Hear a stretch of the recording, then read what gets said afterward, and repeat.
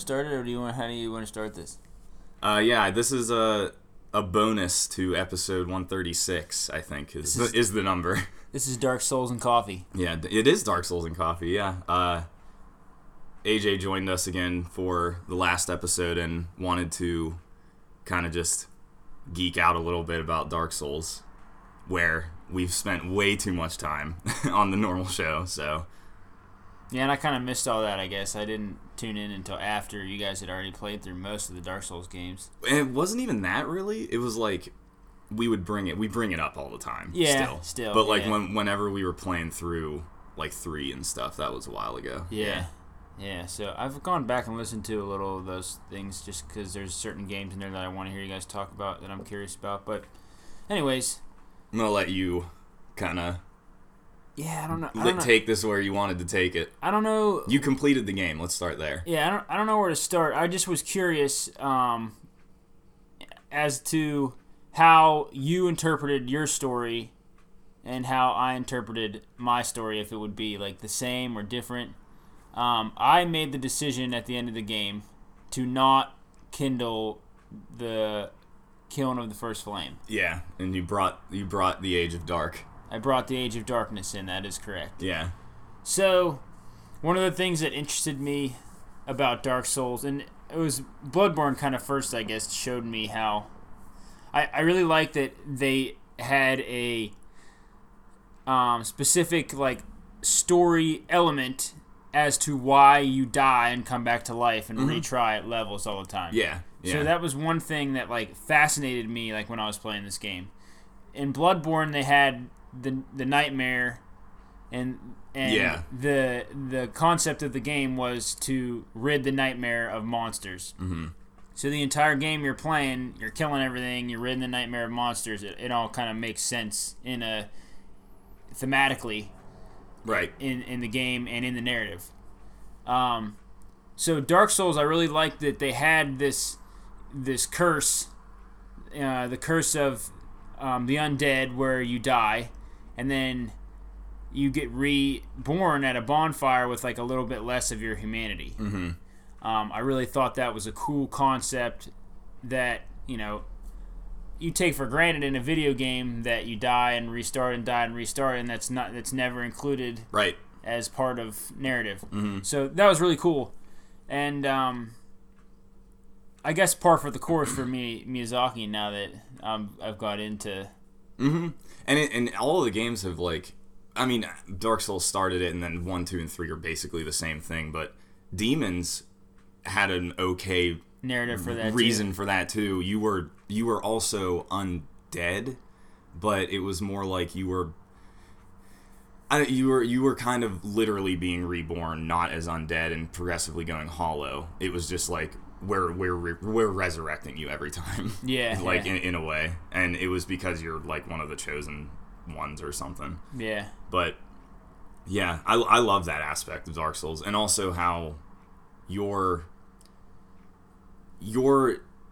whole thing is about, like, parallel dimensions and stuff, too. Like, I don't know if you got any of that. Like, the reason that there's phantoms of other players and how you can summon them and whatnot is because the idea is that they're doing the exact same thing, and you're kind of... They are also the chosen undead, and you just your worlds just happen to overlap. Okay, so here we go. This is exactly the conversation that I wanted to have. I did not interpret it as alternate dimensions. Oh, really? There's a lot of comments in the game and hints and stuff that, like, the timeline is all jacked up. Yeah. Okay, so, yeah. To me, that's true. The chosen undead thing, you're not the first chosen undead. You're not the last chosen undead. You're just a chosen undead.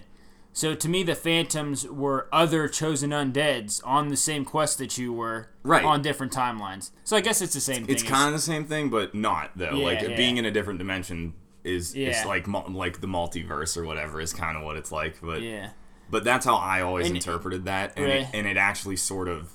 I'm sure, like, with seems more... to be the way later on in the series. With more Souls games, I bet it would start leaning that way. Yeah. This one, I don't know that I got that, but I get, you do jump timelines at least a little bit with the DLC and everything. So yeah, and how cool is that? How cool is that you like you basically write the history of Artorias. Yeah. Like you it's sort of like and save the Dusk of Ulasil or what's her name? What's that called? Like you rewrite history. Like everybody thinks he was the savior, he was the Abyss Walker, he was all this stuff, but it was actually you that did it because he was undead. Yeah. He had failed. I thought that was awesome. Yeah. Cool. Souls is a cool game. It is a really cool game. So goes without saying. My one thing that I struggled with, not really struggled with, but the whole time I was playing this, you know, we've said that we thought the bonfire resurrection thing was cool. Yeah. And Bloodborne, it had a clear path. You know, you were killing the beasts of the nightmare. Mm-hmm.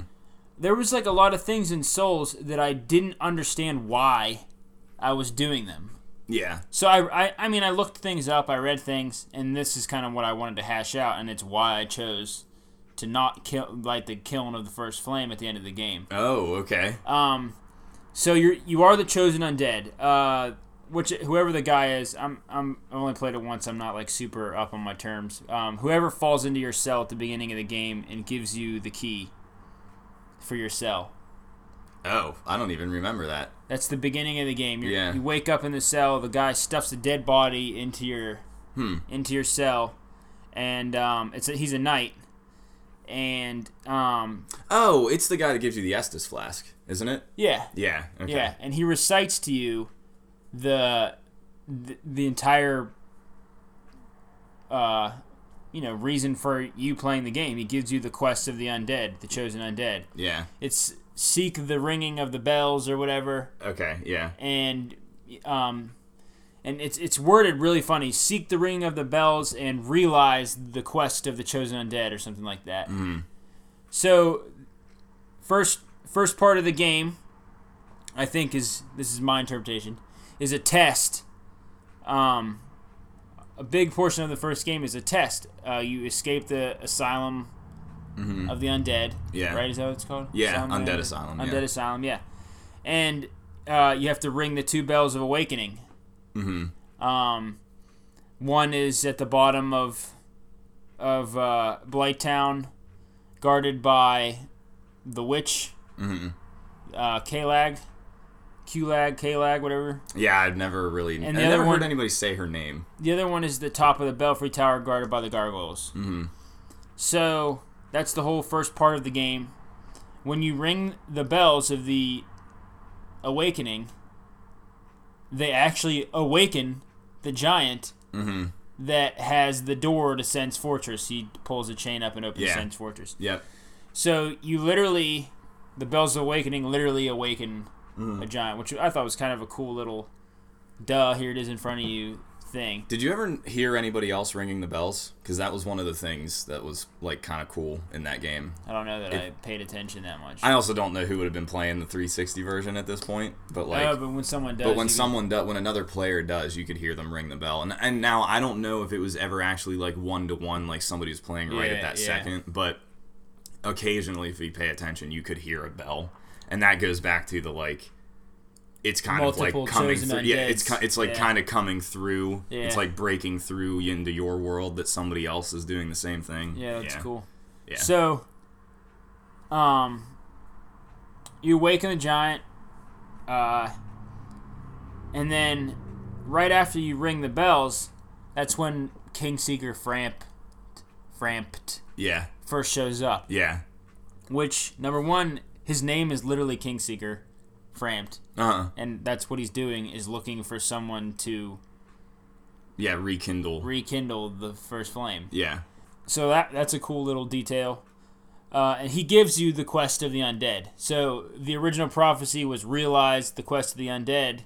Kingseeker, after you ring the bells, comes to you and says, you must link the first fire. Yeah, you must link the fire of the first flame. Yeah. So after that, it was unclear to me why you were doing what you were doing.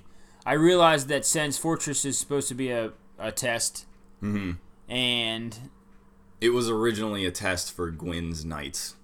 Okay, and then the top of the tower is guarded by the golem, who guards the last what would have been the entrance to Anor Londo. Yeah. And that gate's closed now, so you beat the golem and then you get flown to Anor Londo. Yeah. So all of that still a test, still makes sense within. I just what I'm unclear about is like if they want you to ring the. If they want you to ring or light the flame of the kiln, I don't know why they would put you through this grueling. Well, you have to.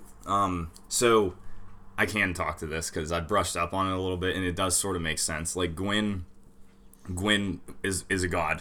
He's a god and worshipped as a god. Yeah, and they he split his soul out to knights and whatnot. They're also part of the test. Like they're like Ornstein and Artorias and all them. So they're also part of the test for the chosen undead. But then also the great lords like Nito and the Witch of Izalith and stuff. You have to defeat them in order to get their souls for the Lord Vessel. Yeah. And by placing the Lord Vessel, that proves that you are worthy enough or strong enough or something to link the first flame. Like your soul is strong enough. Yeah. Like you've overcome the dark sign or something. It's something like that. That's the general gist of what you're doing. So my interpretation of the game, going back to the beginning with the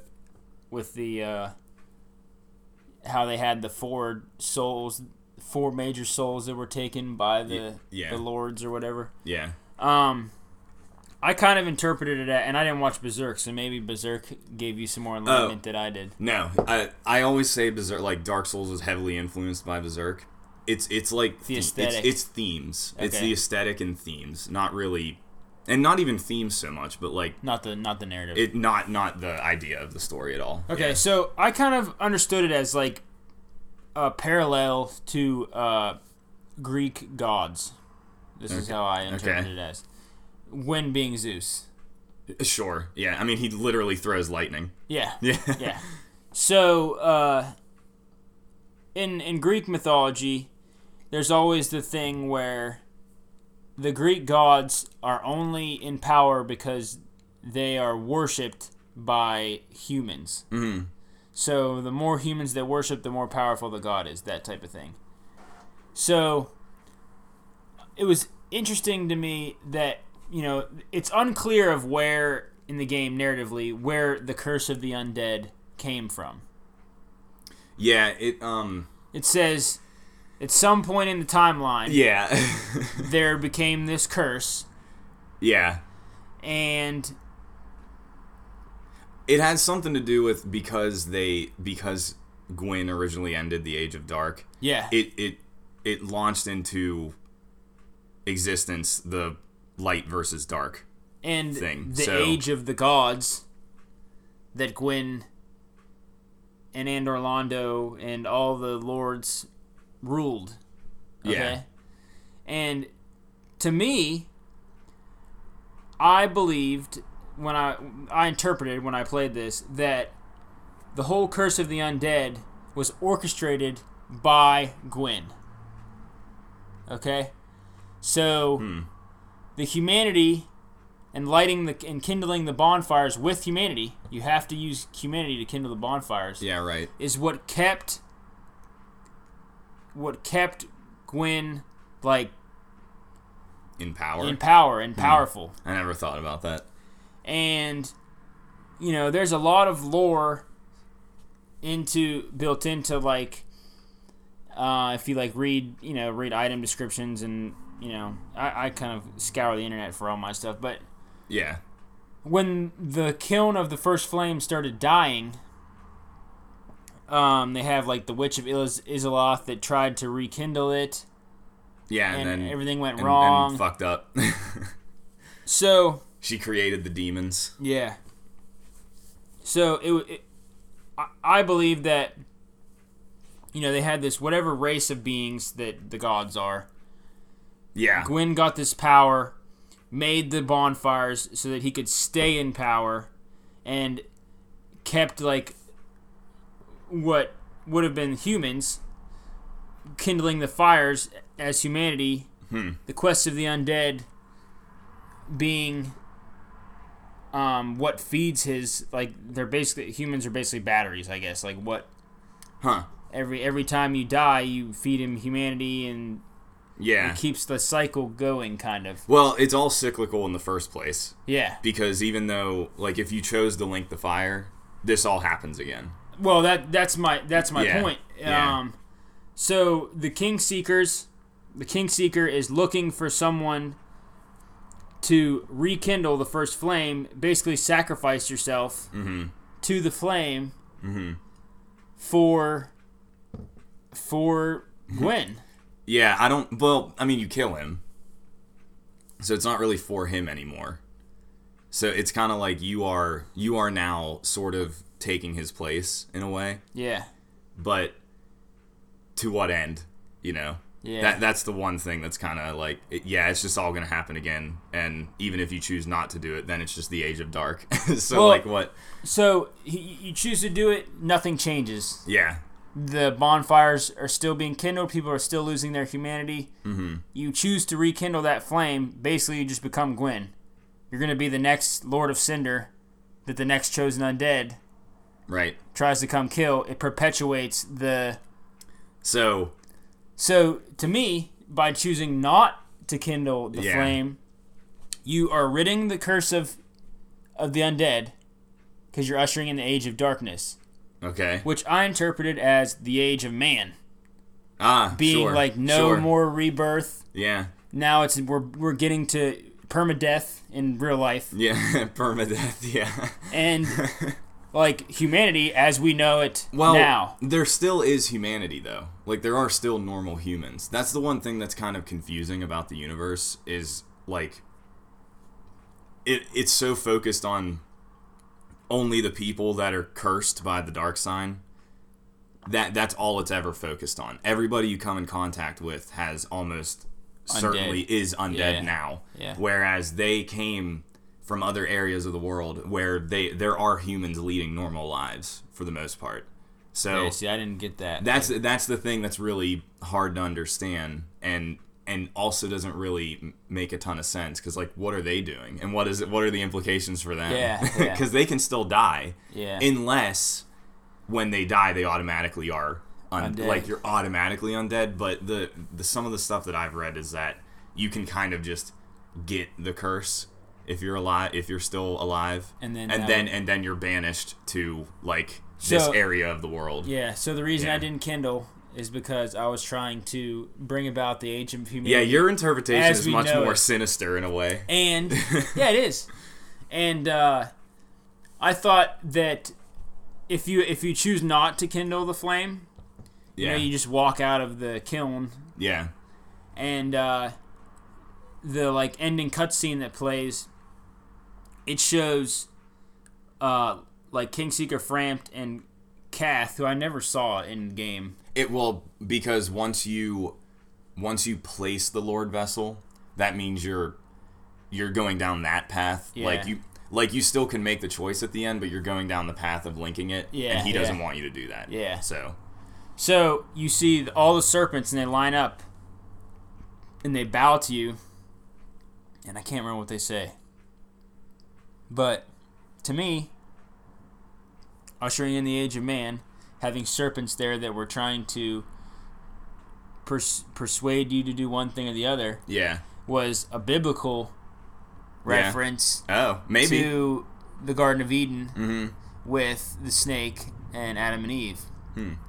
And you had Kath, and in game you have Kath and Frampt who are trying to persuade you to. Frampt is trying to persuade you to light the flame, and Kath is trying to persuade you not to. He's trying to tell you to kill Gwyn, and at the end, it's definitely Frampt that's bowing to you, and he says something where like makes you believe that what he told you about lighting the flame was like not what he really wanted, kind of. Huh. So I was I've never like, actually watched that ending. yeah, you should. It's like 30 seconds. Yeah, I'm sure.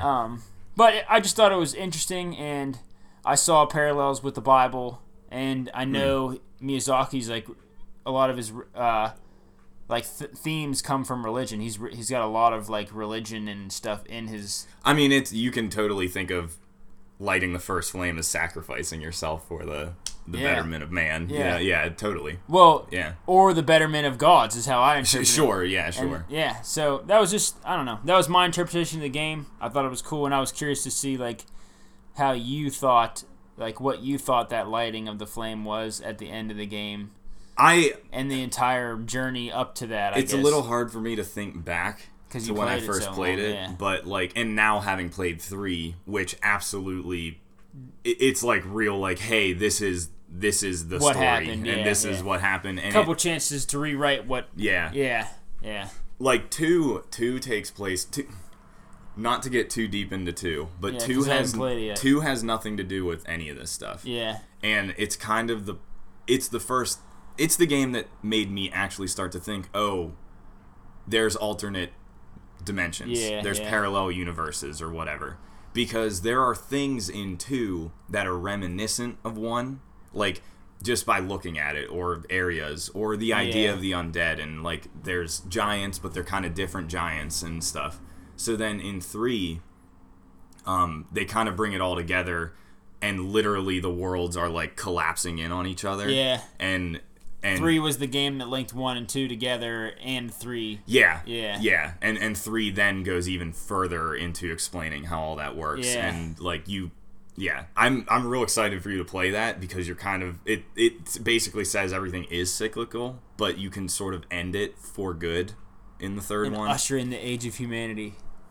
I didn't fully understand how they explained it, but like sort of like that. Yeah. And it's really cool. 3's awesome. Yeah. Like we on the show, we're always like, yeah, it's a really great Dark Souls game. Yeah. But by the time of, playing 1, playing 2 to death, demons, we hadn't played Bloodborne yet, but like 3 was kind of just like more of the same. But then if you step back and think about like the narrative what it stuff does to in the it, universe, it's really cool. And it even comes back and like ties up some stuff with Gwyn too. Yeah. So it's awesome. Yeah, like I mean his children and stuff. Like, did you catch that? There's one that was written out of history. Yeah. Yeah, like they explain that and who it was and what he. You have to kind of figure it out, but it's pretty obvious. Well, that's with everything in the game. Yeah, and that's really cool. It's one of the best boss battles in the series too. Sweet. So the Nameless King. Yeah. Yeah. It's funny that I know that. We've talked about it a couple times, and you've probably heard it, but that is his like son, basically, cool. I believe. So that's all I really had. I just I was curious as to what you thought. I was going to bring to the podcast if you didn't. Well, look, that would have been 20 minutes of Josh hating us. Yeah, yeah. So this is for you, Josh. We split it out so you didn't have to sit there and grit your teeth and. Yeah. I mean, we've never really dived into the lore either. Like really? That's usually never what we talk about. That's like my favorite thing about the It's series. always the gameplay. Yeah. Yeah, I mean, the lore, I've told you, like, the lore was mostly lost on me. And in Bloodborne, first time I played Dark Souls, Demon Souls, I had no fucking idea what happened. Yeah. But, like, after that, I kind of just didn't worry about it. Yeah. Because it is all gameplay for me. But I do like the lore. Yeah. It's cool. Yeah. And I love how it does do it all through mostly item descriptions and stuff. Yeah. It's not explicit. It's just you have to pay attention to clues in the environment and you kind of have to intuit yourself. Actively engage everything to see the pieces fit into the. Yeah, and that also leaves it up to interpretation, which is awesome. Yeah. Yeah. So. Yeah, so maybe we'll come back when I beat DS2. And we'll give a lore. Sure. Give a lore thing. I wonder if you'll like it as much. That's the thing. Because it's very weird. Well, I enjoyed Dark Souls. I enjoy the lore thoroughly, but the gameplay is what you play. I mean, Yeah. like I'm sure that I'll like Dark Souls 2. And going back to 360 to play 1. You're gonna get to play 2 in 60 frames. Yeah, and it's gonna look so much better. Yeah, like that it's the same engine still, but it's definitely an upgrade on PS4. Yeah, so, but then you'll have to step back to 30 for Dark Souls 3. That's all right. It's all right. But I played Bloodborne in 30 frames. Yeah, so.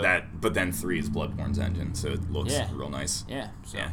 I thought the engine on the 360 for DS1 looked. I was Dude, impressed. that game looked amazing. I was impressed with that. Yeah, when even 6 years later. Yeah. So I'm not harping on the graphics at all. No, it still looks fine. It's just the response time of when you press a button on the controller to little dated. Yeah, a little bit. Little hard to go back to. Classic game. Yeah. No, I wouldn't say hard to go back to. Just we have we tighter controls now. Is all. Yeah, and so that's one of the things Josh always complains about. Like he said Dark Souls 1 does not feel good.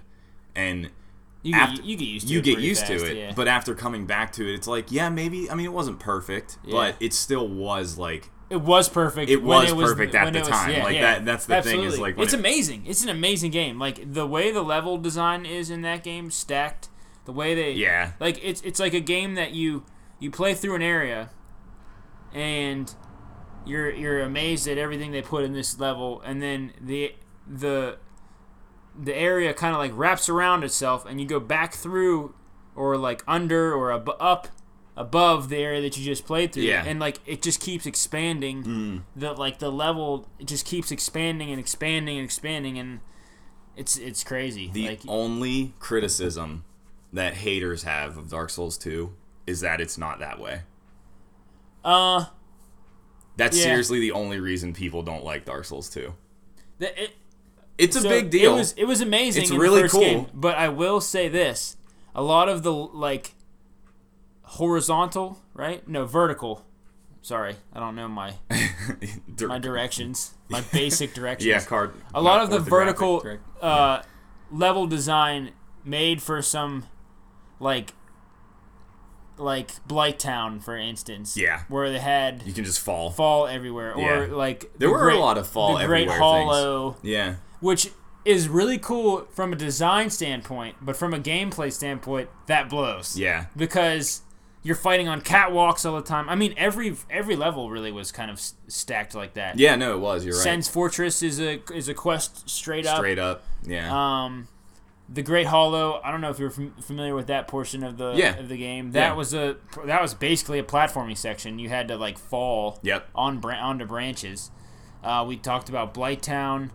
I mean, there's like one or two of those in 2. Otherwise, it's pretty flat. Yeah. Yeah. And I mean, it doesn't matter either way. It's just I don't need that. It was just cool. Yeah. No, it's very impressive. Yeah. How all of that wraps around. Yeah. But it kind of doesn't. After like the first, I don't know, third of Dark Souls 1, none of that really matters anymore because you're kind of then spreading out into other areas. All over the place. Yeah, so. But a lot of the areas that you're going to are under the areas that you've already been. Yeah, yeah, dude. There's real cool like renditions of how that all fits stacks together. up. Yeah, I should look some of that stuff Yeah, up. I wanted to buy a big like print of it for a long time because there's one that's gorgeous and it's just really cool to see. Like, yeah, it actually is like all like this. Yeah. Yeah, I mean, I get that's one of the best things about that game. That's one of the things that was groundbreaking. I don't know about groundbreaking, but that's one of the things where people, I think, were like, "Oh my God, this is a masterpiece of art." Yeah, you know what I mean? It is. I think it's one of the best games of all time. It's one of my favorite. That book that I read, the Companion Guide to Dark Souls. Yeah. It's like one of the things they talk about consistently is how revolutionary and how artistic the just the design of everything is. It's I still recommend. It's a cool, and that's cool where a lot of my lore theory interpretation comes from. Yeah. So, I don't know, cool thing. Yeah. I love Dark Souls. We love Dark Souls. Souls and coffee. Yeah, Souls and coffee. Yeah. All right. Well, I think we'll wrap it up. Yeah, I'm cool. Yeah. if you enjoyed listening to this, let us know at 2v1 Podcast. 10,000 fire emojis. Yeah, you can rate it. But yeah, I mean, I know we have fans that like the series, so we spared the ones that did not. So if you enjoyed this, let us know. Once again, another bonus episode with AJ. That's the only thing he does when he's on I try. on 2v1. I try. Yeah. But yeah, until next time, AJ. Yeah, thanks for having me, man. Yep. Bye.